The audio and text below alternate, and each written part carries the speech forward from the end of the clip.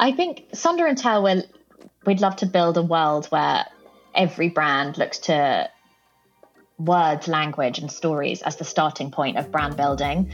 We get quite a lot of briefs where people have gone to work with design agencies, have built out this kind of beautiful logo, typeface, color palette, illustrations, which look amazing, but then they've not thought about the tone of voice of the story, or if they have, it's kind of annexed to a slide at the end which says your tone of voice should be kind of friendly, authentic, and human, but they haven't gone deeper than that. So I think we're always kind of fighting for words to be really considered as early as possible.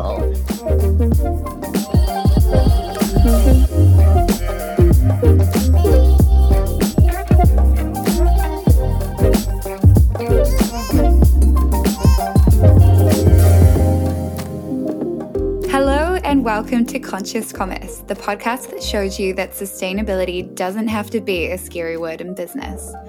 On this show, we talk to founders, experts, and executives from around the world who are building successful modern brands that consider their impact on the planet and on people. I'm your host, Ellie Strang, and this podcast is brought to you by No Issue. On today's show, we are joined by Kate Hamilton, the co-founder of Sonder and Tell.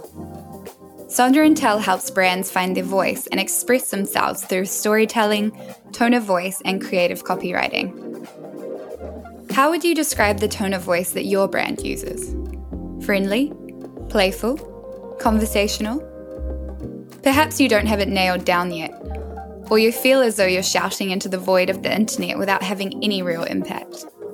In that case, this episode's for you. Sonder is a word invented by John Koenig that means the realization that each random passerby is living a life as vivid and complex as your own. Kate and her business partner Emily believe this is the same for brands. Every business has a unique story that's waiting to be told, and Sonder and Tell helps them to tell it. In this episode, you'll learn why you don't always have to use a serious tone of voice to talk about topics like sustainability or social impact, the most common storytelling mistakes brands make, and how to use words to be remembered and recognized for what you do as a business. Here's Kate and I for Conscious Commerce. Welcome, Kate. Thanks, Ellie, for having me. I'm excited to be talking to you this morning, or this evening for you, but yeah, today. Opposite sides of the world. So we start off the podcast by getting to know you as a person a little bit better. So what's a fun fact about you that not many people know, or do you have a party trick? I feel like the fun fact is maybe linked to my party trick, which anyway, so I used to live in Alabama when I was younger in the very deep South USA, because my dad had a job that was posted there. So I was this real Southern belle, and went to Bible camp and wore dungarees and was just really Southern. And then is linked to my party trick, which I'm kind of nervous to say because I know what the next question will be, but I'm quite good at accents. Okay, but a Southern American accent or any sort of accent? Well, I could do Alabama, but I can do Northern Irish, Liverpool, a few different ones. Well, let's hear the Southern Alabama one. Well, it's a little bit like this. It's kind of a drawl. You have to go real slow and make the vowels real open. So there you go. That's amazing. That's such a juxtaposition from the English lass I'm looking at right now on video. So that's really cool to hear. It's funny. And No Issues community is from all across the globe. So we like to give people a sense of where our interviewees come from. So where do you call home in the world and what's great about it? I mean, kind of linked to the last question, I grew up in different places in the world, in Hong Kong, America, different parts of the UK. So I don't have a sense of home in terms of the place that I grew up, but now I call London home, and it's actually the place that I've been for the longest. And I kind of love that anyone can do that. I think you can come from wherever and just live in London and suddenly call it home. And although it's kind of been, definitely been compromised in the last year with lockdowns and things, in general, I think it's the energy that I love about it. But yeah, just the sense that kind of anything can happen. How would you describe London to someone that's never been there? I keep coming back to this word energy, but yeah, it is energetic, which also means it's hectic.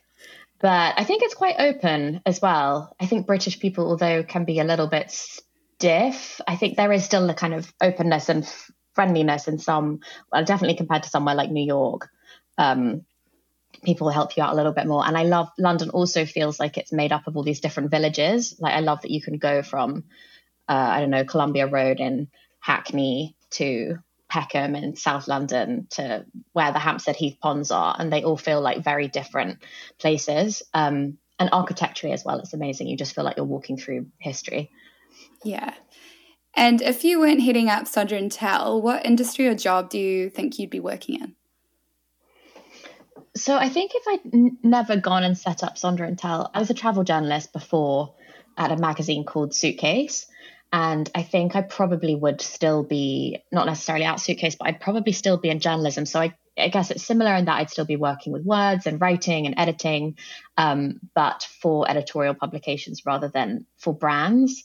Although I think that's changed now. If tomorrow I had to leave Sondra & Tell, I would stay in the kind of brand writing space rather than editorial journalism, although the skill set's quite interchangeable in some ways because you're always kind of interrogating a story, asking who your target audience should be and how you should write and tailor things to them.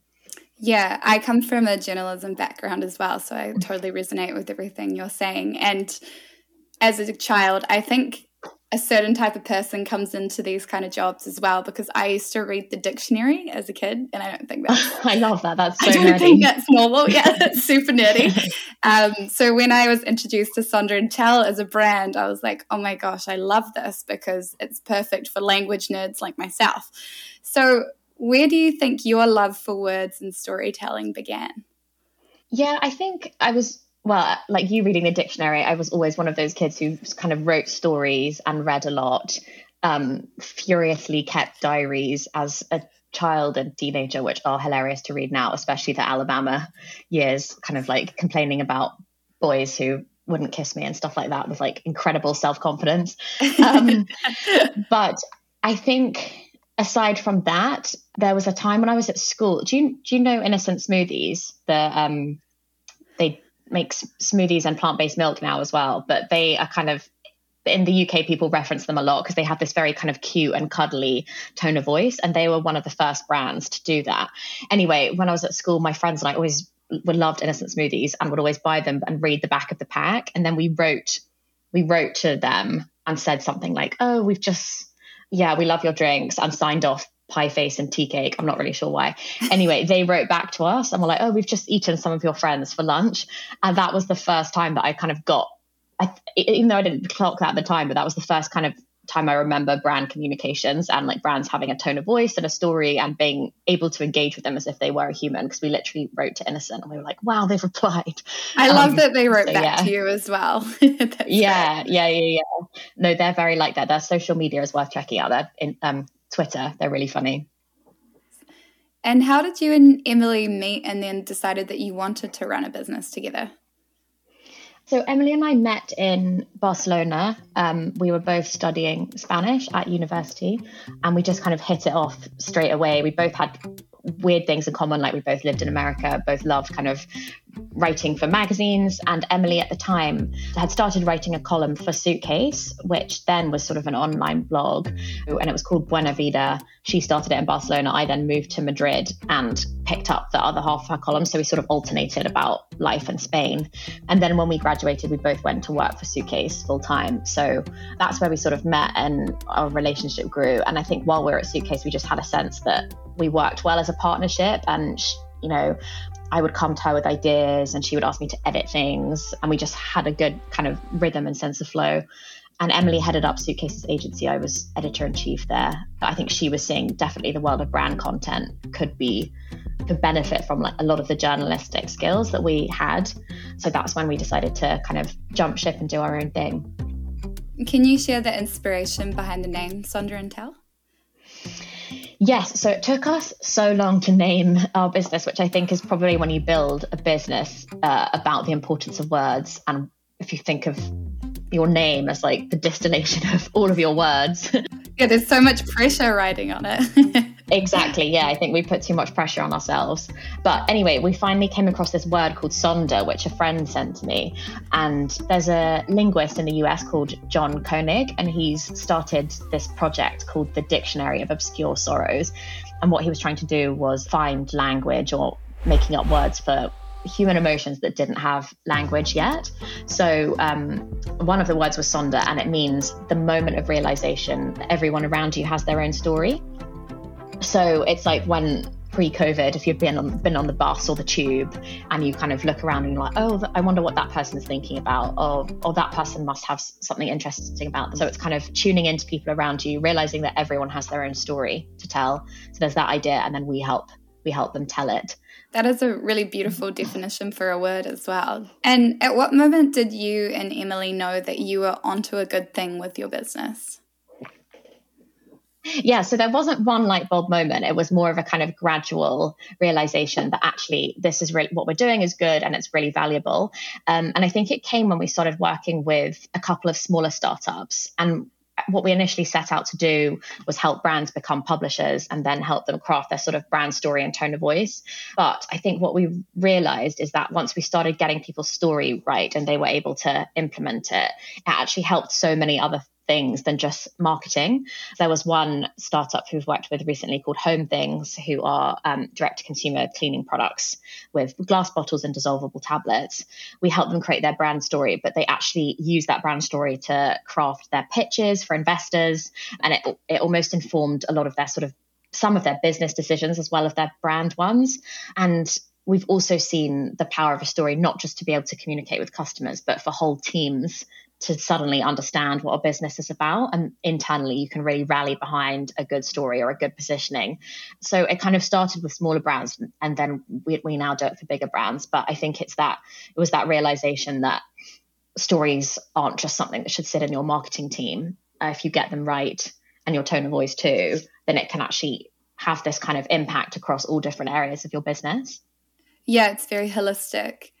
And I just want to take the opportunity to give a shout out to two great pieces of content of yours. So I first heard about Sonder and Tell when you wrote an awesome blog post for us called Your About Us Isn't Really About You, which was super well read and super well written. And then I subscribed to your newsletter called The Word, and you broke down Bridgerton and its use of newsletters in a modern context, how to write a great EDM. And I just think for anyone interested in brand storytelling or language, you guys are a must follow. So yeah, just wanted to give a shout out there. But from one content creator to another, we know how important it is for brands to tell a story that engages their audience. But there's also so much content out there online.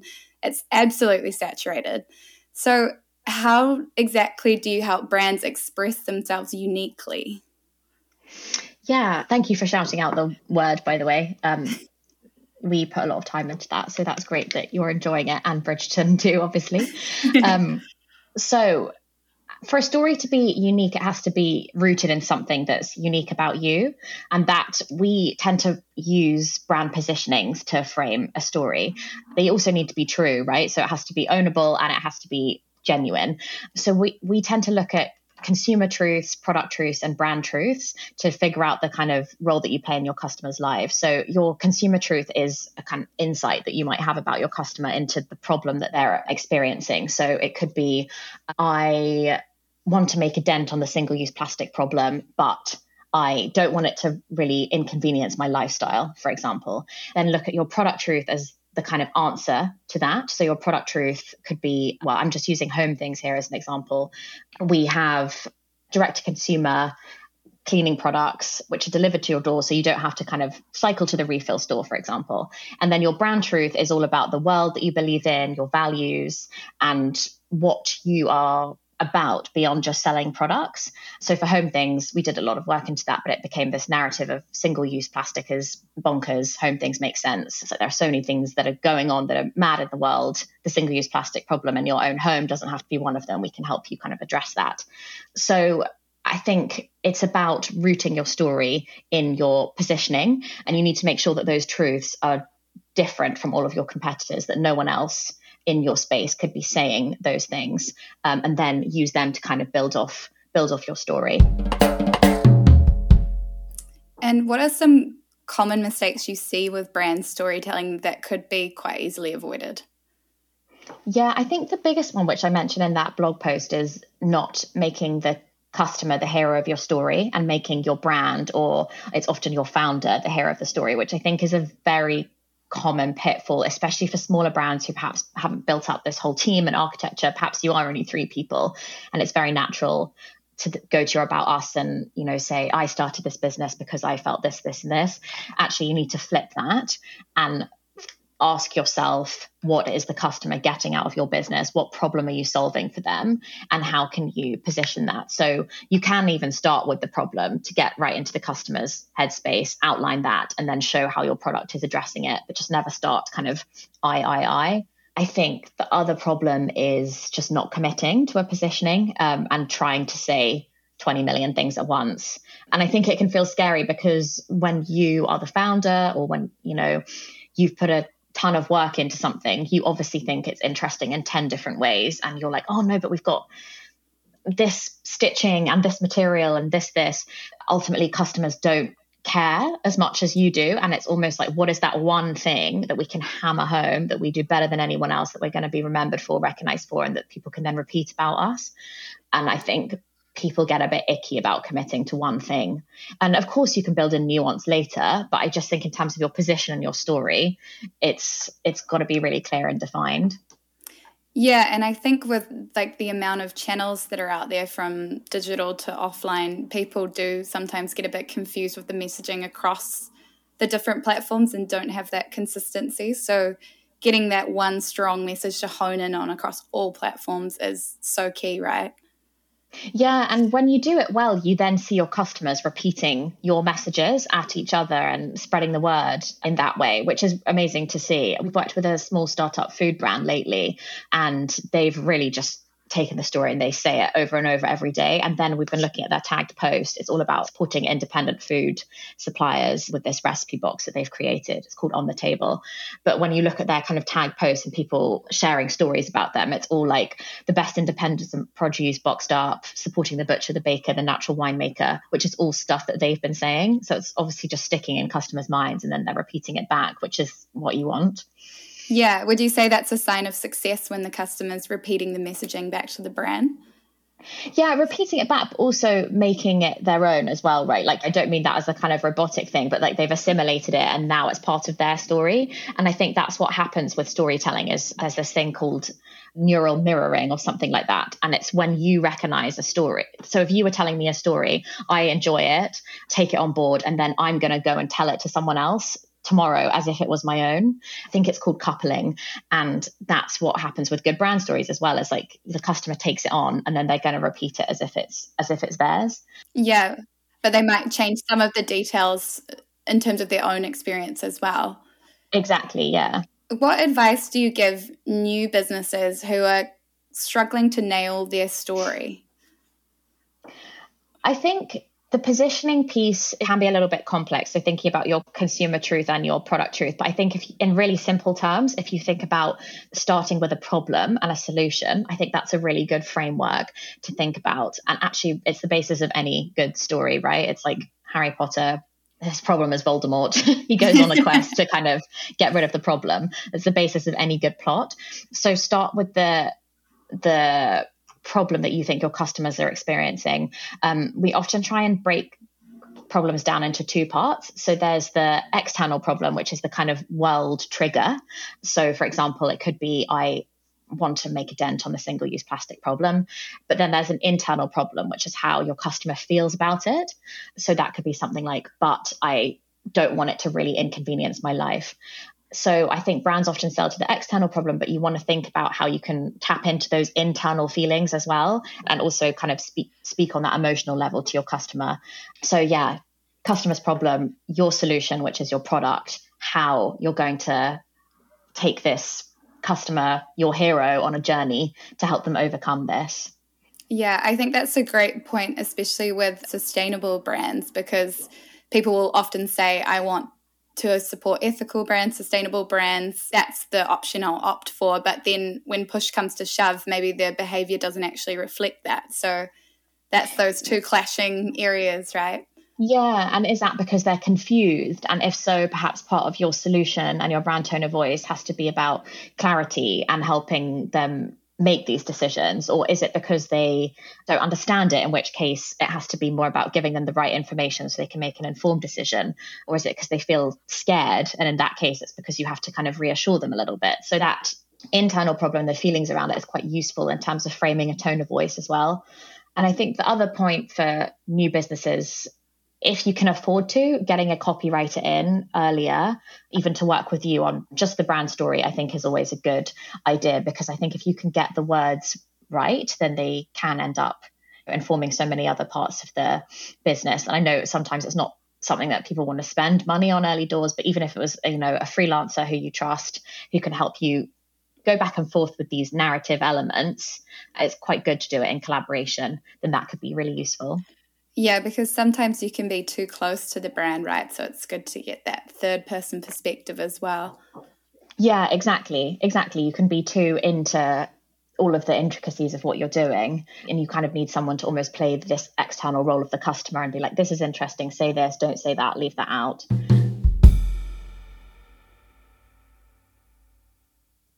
And you count some amazing businesses as clients, from Airbnb and Bumble, Lick and Rude Health. So when it comes to communication, what do you think they're doing really well? Is it their brand story being linked to a strong sense of purpose? Yeah, so I think it's being linked to a strong sense of purpose and that point of positioning as well, and that they've really committed to what they're about. So just to take Bumble as a kind of top level example without sort of going into how we worked with them. But we always say that it's interesting because Bumble exists in a sea of kind of dating apps. So you've got Hinge, Tinder, and Bumble. They're all there, and yet they're all able to exist because they've really committed to their position and the role they play for their customers. So Bumble is for women to make the first move. And the whole idea is, you make the first move in dating, and then you can go on to do that in so many aspects of your life, whether it be friendships or careers. So it's a confidence thing. Hinge is, their tagline is designed to be deleted. So they're all about, finding the person that you're going to spend the rest of your life with. And then Tinder is for hookups. So, and they're all able to exist. They're all solving that consumer problem of finding a partner, but they all have different angles on that. So I think that's always really interesting to speak about with them. And Bumble just overcommit to that position of being for women. I was going to say, I already know their tagline before you've said it, because I've heard it so many times, right? The recall is there. Yeah, exactly. And it comes out in all the campaigns they do, which are always about kind of women cheering one another on and pepping one another up. And it doesn't even have to be about dating. It's kind of just more about the confidence and empowerment message. And one we've worked with recently is Rude Health. So they're a plant-based milk brand, which are big in the UK. And when they came to us, they were essentially saying too many things at once. So we're natural, we're organic, we're healthy, we're British, we're wholesome, all these different things. And we help them refine their position around flavor. So I think when you've got someone like Oatly, who's essentially trying to match milk, Rude Health is actually the more delicious option. They're kind of bringing in all this new world of flavor and foodiness to plant-based milk, which isn't there yet. So we kind of called their positioning the Bright Way. And then they've used that as a kind of North Star for their brand storytelling sense. So we've written a newsletter for them called Bright Relief, which is all about a kind of bright alternative to your news cycle, in the same way that their plant-based milks are a bright alternative to dairy. So it's kind of finding that territory that you're going to own and then pulling things off of it. And that's also impacted the language they use, because that should also come out of their positioning. Another really good brand for tone of voice is, there's this water in a can called Liquid Death. And if you think about the kind of category conventions of water, that's that it comes in a plastic bottle, that it's all about vibrancy. They are challenging that because obviously they've put water in aluminium cans as an environmental thing. They flipped the whole kind of convention, and then so therefore they flipped the language, and it becomes Liquid Death, murder your thirst, which I just think is really clever. Yeah, that's awesome storytelling. Is there any other brands you're admiring right now for their use of language? I think Bloom and Wild, who are a flower delivery service in Europe, are doing a really good job. So I think their tag is, it's when, don't just send flowers, care wildly. And they have this kind of thoughtful marketing initiative where you can opt in or out to things like Mother's Day campaigns if you find it triggering. So they're taking the idea of caring wildly and making sure that they, as a brand, go above and beyond to care for their customers. I really like Starface as well. I don't know if you've heard of them. They are a super Gen Z, essentially for acne. So they have these little pimple spots in the shape of stars that you put on spots to dry them out and help your skin. And they come in the shape of a star, and they've made it almost cool to wear spot patches on your face. Yeah, I was going to say that's very Gen Z. Yeah, exactly. I don't know who does their social, but they're so hot on every trend. And their brand story on their website as well is this kind of star face story. So it's like a long time in a galaxy far, far away, there was a war on acne. And it's just really fun. It's really fun. I always feel really old looking at their stuff though. I'm like, oh. That's how I feel about TikTok. Yeah, exactly. I'm like such a boomer. Who else? There's a fake meat company called This, which is doing really well. And their whole thing is this isn't. So they did a marketing campaign a couple of years ago where they got a fake Ed Sheeran to serve their kind of fake burgers. But he looks so much like Ed Sheeran that they had this whole kind of streams of people down the street queuing to meet Ed Sheeran. And then you got up close, you're like, this isn't Ed Sheeran. And their whole thing was like, this isn't me either. So they do really fun stuff. That's genius. It's so good. And besides helping brands find their unique voice and helping your followers see the beauty of words, how are you building a sustainable agency? Well, I think our team, there's only 4 of us. So we're quite low impact at the moment. We're not in an office. None of us are commuting. We'll see how we go when the world kind of starts coming back to a bit of normality. But I think more than that, it's probably in the way that we communicate with brands that we work with and what we encourage them to do. Because I think from the start, we've always said that we want brands to be more than just about selling a product and encouraging them to build their own positive culture beyond just making something. So it might not even be directly sustainability in the environmental sense, but it could be, if you're a book platform, can you support children's literacy? Is it International Women's Day there at the moment? Or has that yesterday, yeah. Because something I noticed was how many brands were jumping on the bandwagon for International Women's Day, but it was all the same message, and it was like extremely fatiguing to just have it over and over again from different companies. Like there wasn't really any new material in the storytelling there. It was just like celebrate women, and that was it. Like, was that your experience?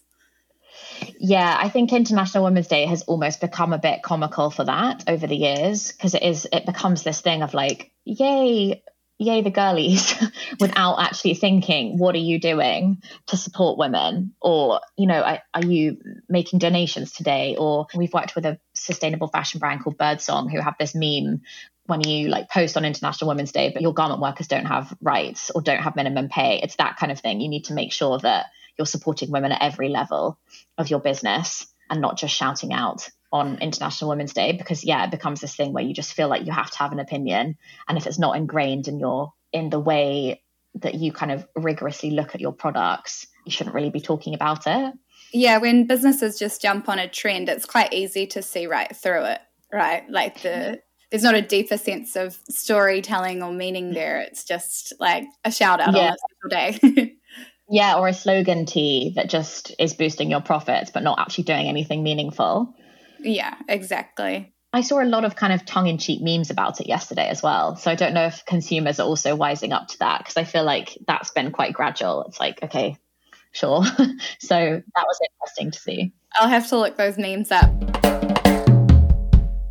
And also, when we talk about the language around having a business purpose or even sustainability, I think it can get a little confusing for people and lost in the communication between people and brands. So have you seen businesses struggling to articulate their efforts in that area, and what's your advice to them usually? Yeah, I think it's a tricky one, both from a business point of view and as a copywriter. And I find it interesting because we've done quite a bit of work with FMCG food brands and doing bits of packaging copy.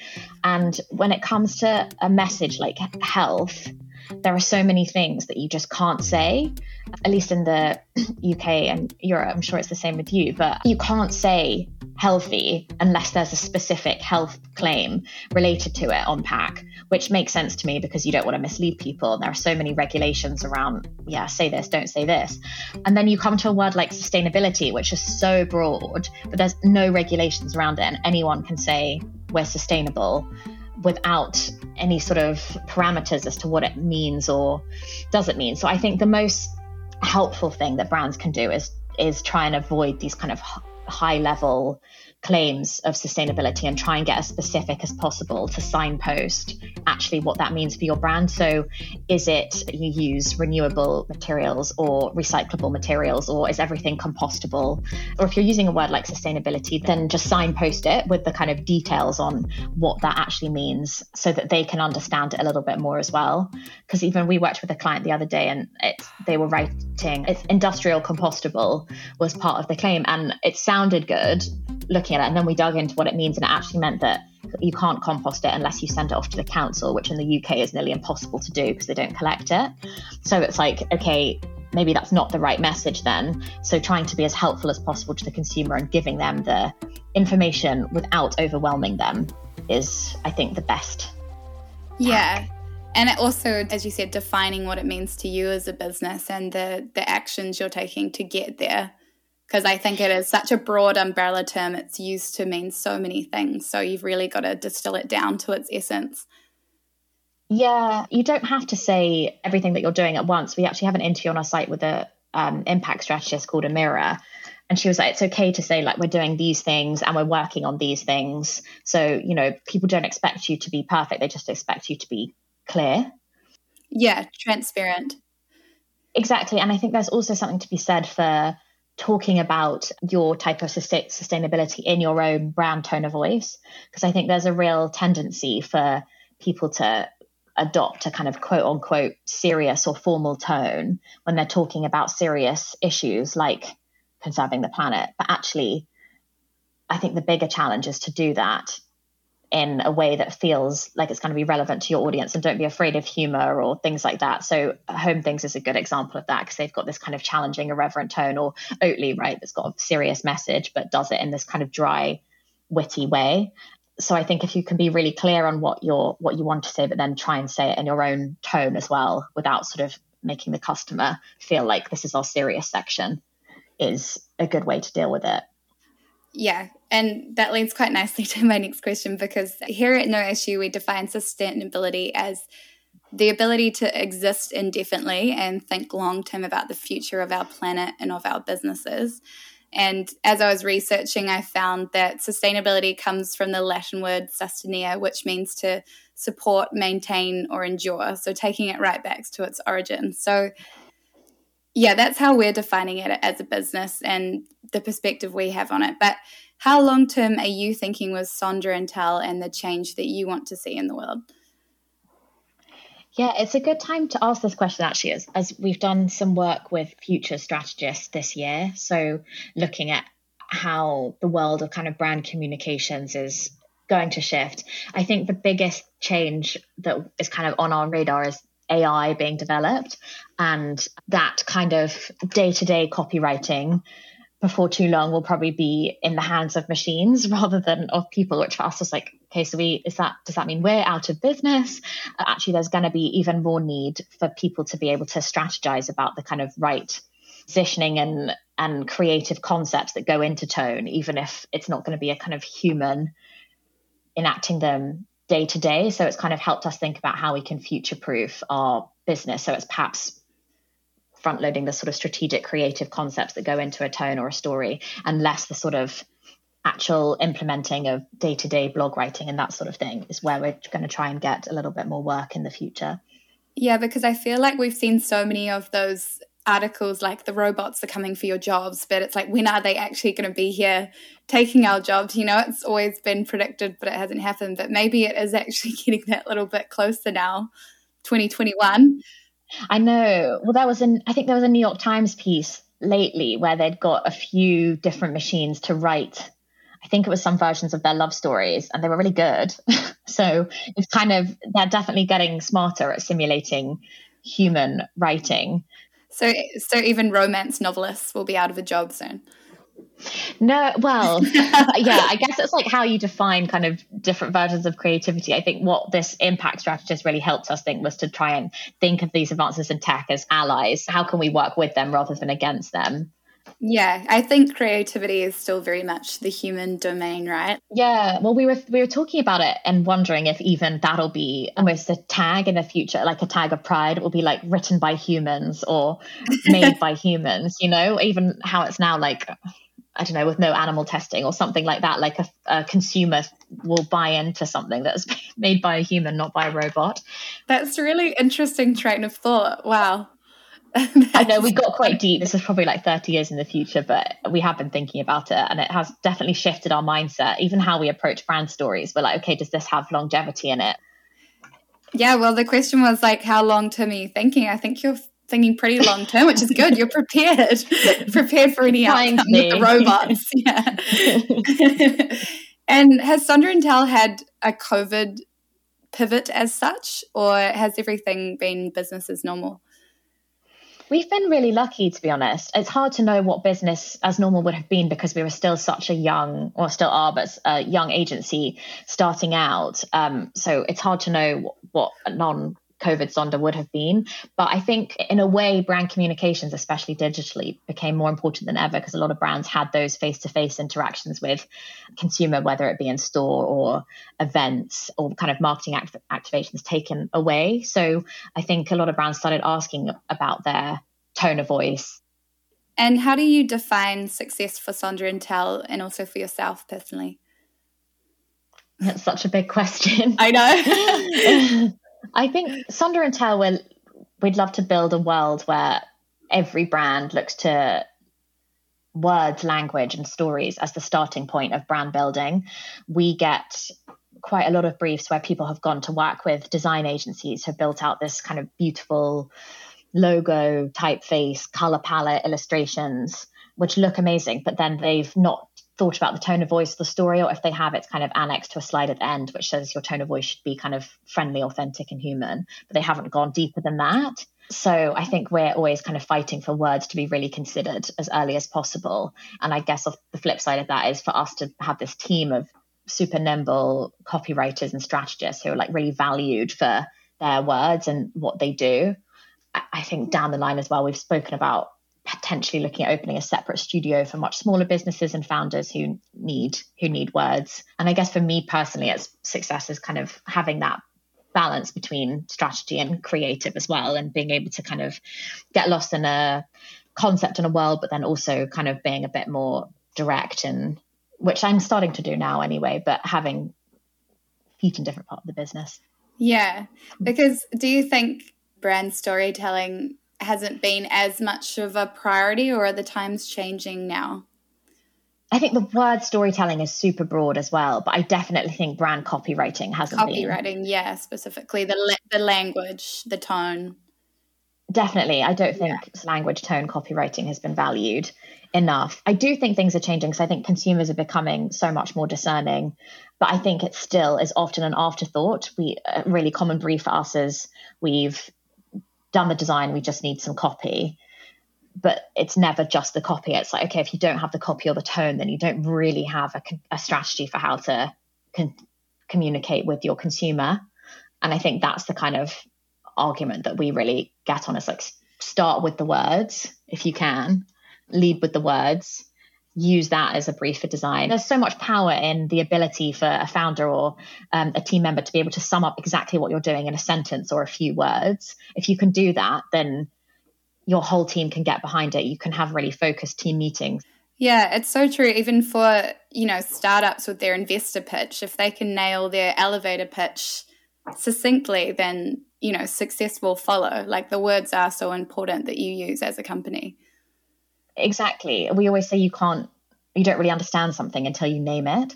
And I think that is the same. It's like, you can't really process an idea until you've put words and language around it and can say it in a sentence or two.